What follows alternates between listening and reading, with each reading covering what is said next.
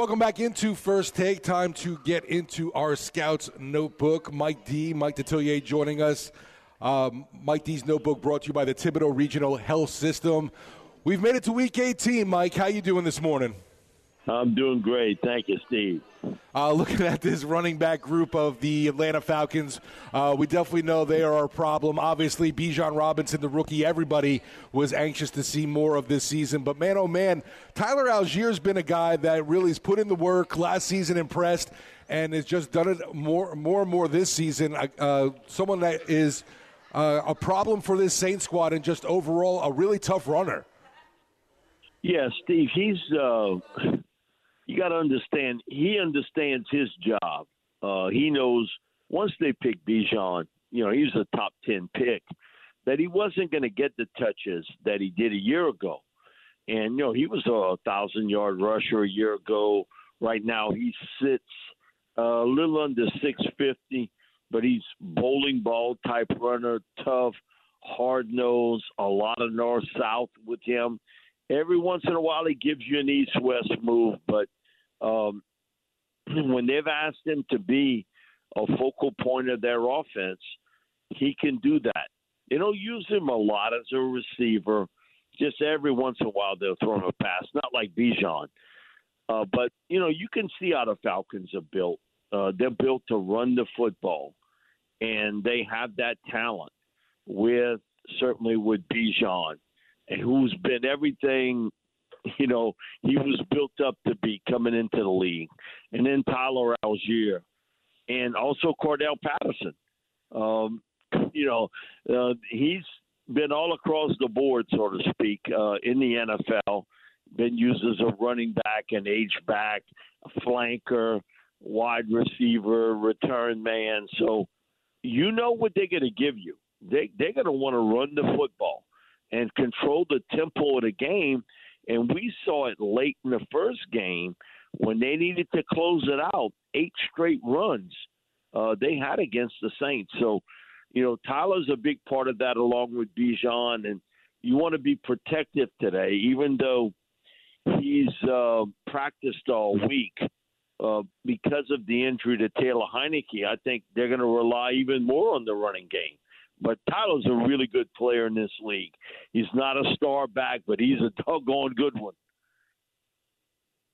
Sticking on the offense there, Drake London's a guy who kind of fascinates me because it came out of USC. I don't know if that's the offense you look at in terms of these dynamic playmakers, but Amon-Ra St. Brown also out of USC. They clearly have figured out a way to develop these kind of physical, big-bodied, or at least contested catch type receivers, because I think that's what I've seen from Drake London, 6'4", 219. Not exactly a burner, but he's a guy that just presents a matchup problem. I almost want to comp him to Mike Thomas in that way. Even when he's covered, he's not necessarily covered, and it's just on the quarterback to get him the ball.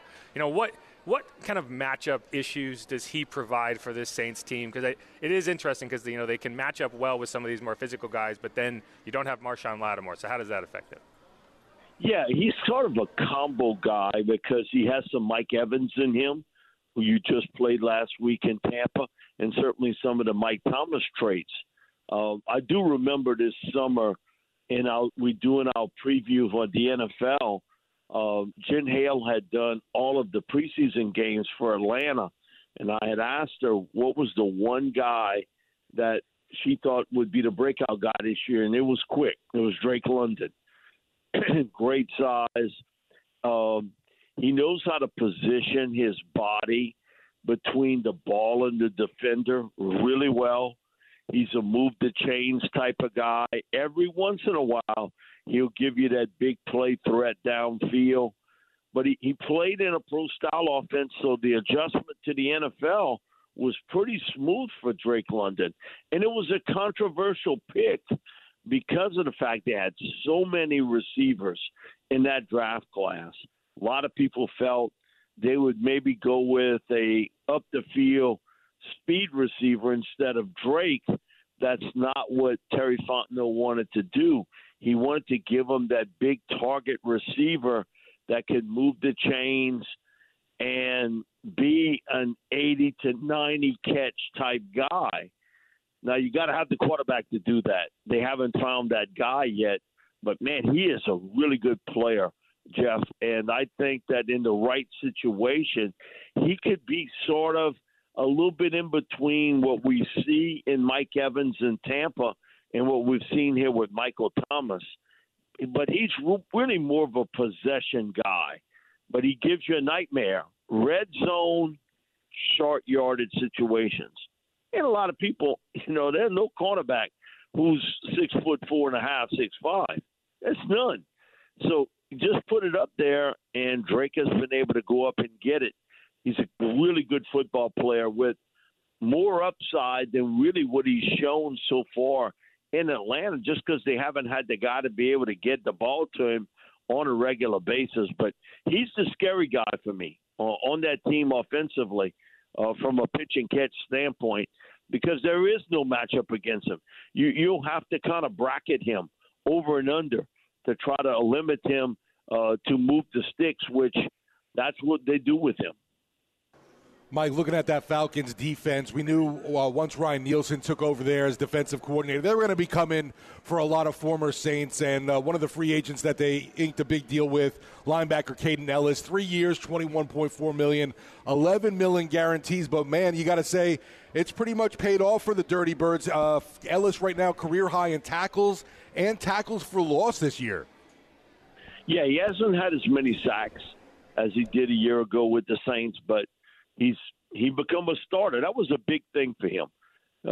Getting to know him a little bit, he's a competitor. When your dad's a former NFL player for double-digit seasons, he's had 2 younger brothers that have played college football. You grew up in that environment. And I think he wanted to be a starter. He looked on this team that basically was just starting 2 linebackers and said, I want a place where I can go and, 1, get paid, and 2, be a starter. Atlanta was the right spot for him. Very smart, instinctive football player. I thought injuries early on with the Saints sort of derailed him a little bit. But, man, closer to the line of scrimmage, you can see his run defense skills. He's a really good open field tackler. He takes good angles to the football. He's not the quickest, fastest guy around, but he's so smart, so instinctive. He's gotten better throughout the years in the coverage part of the game, which he hadn't been used that way. When he was in college, he was 1 year a pass rusher and 1 year a guy they stuck along the defensive line to stop the run. But, he's a good player. He just knows where the football is.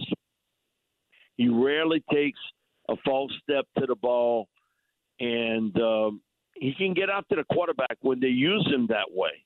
They have not used him that way as much as we saw Ryan do last year when, remember, the Saints were struggling with a pass rush.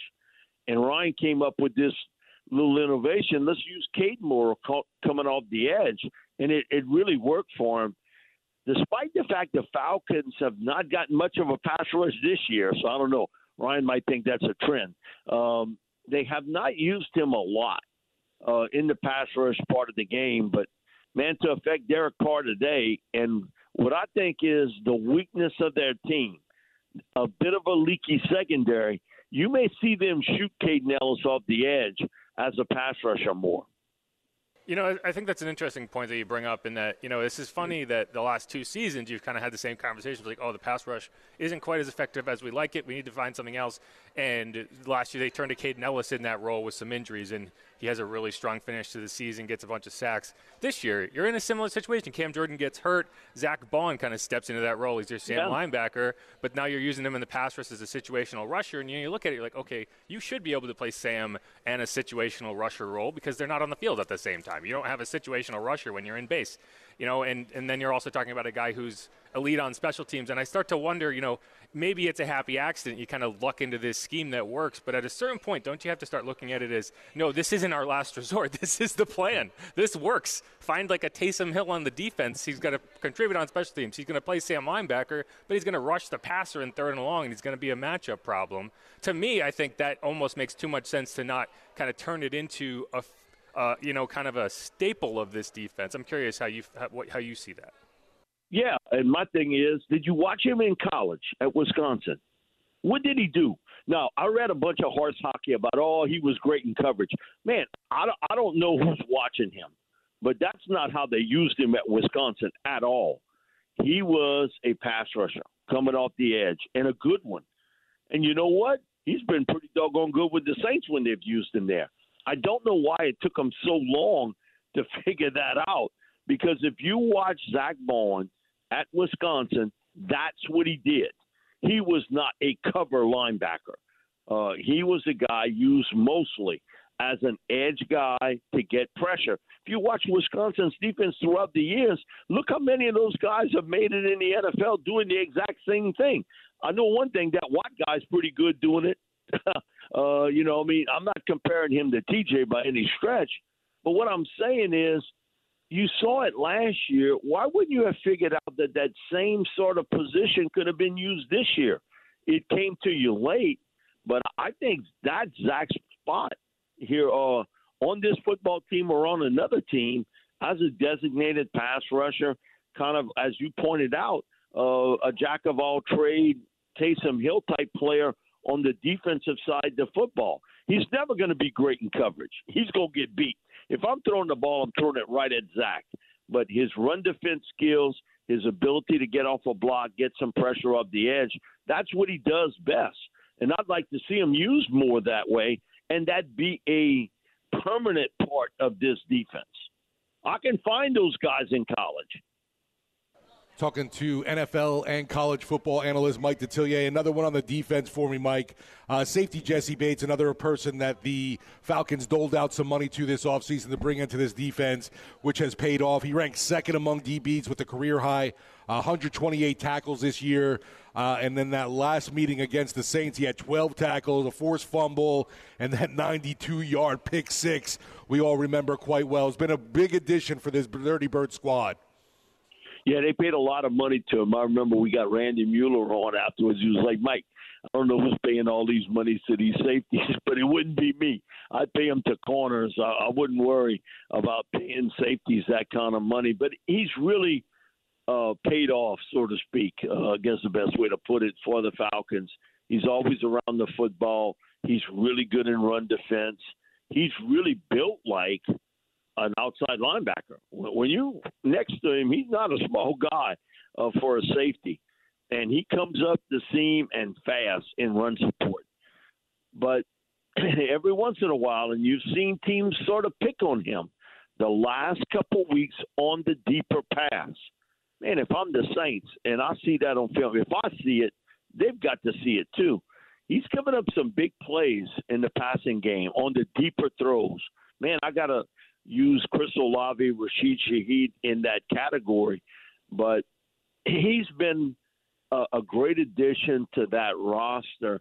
Maybe a little unorthodox that you're trying to build your secondary around the safety position, because he was never really known as a ball hawk.